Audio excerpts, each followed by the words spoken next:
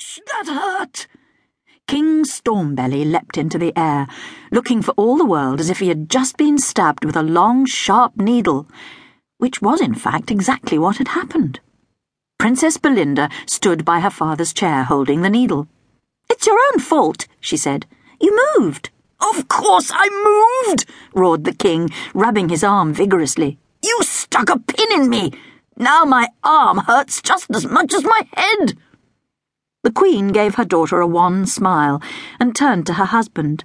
"Perhaps your head would stop aching if you didn't shout so much, dear," she pointed out. "Shout!" bellowed the king. "Who's shouting? I'll tell you why I have a headache. It's because of all these arrangements I've had to make for Belinda's wedding. Do this, do that, buy a present, order food, get a haircut." "You're bald, Dad," Belinda said calmly. "You don't need haircuts anymore. Now sit still while I slip this needle in and you won't feel a thing." King Stormbelly backed away from his advancing daughter. "Oh no," he protested. "Not again. I won't have any more of this at-you-punch-you stuff."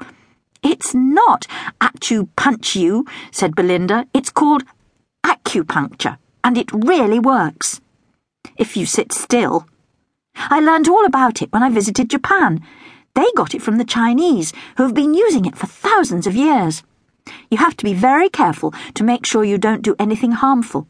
But don't worry, I've had months of special training. If you have a sore foot, I can stick a needle in your ear and make the pain go away. If you have a headache, the needle goes into your arm and it makes your headache go away. You won't feel a thing." She took another couple of steps towards the king, who hastily hid behind a chair. "Why do I have a daughter who goes round the world karate-chopping people and sticking pins in them?" the king moaned. "Why don't you behave like a proper princess for a change and try on your wedding dress? You're getting married this afternoon, and about time too. I've waited years for this moment. I thought it would never happen.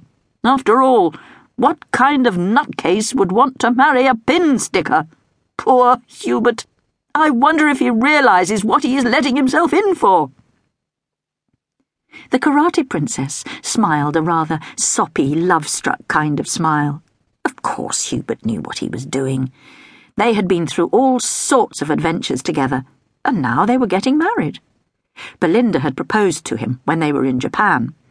Hubert had been very surprised. In fact, he had fainted. But of course he said yes as soon as he had recovered. Since then, time had rushed by. The arrangements had all gone quite smoothly, apart from Belinda and Hubert's great friend, Nakalevi, wanting to be a bridesmaid like Belinda's 15 older sisters.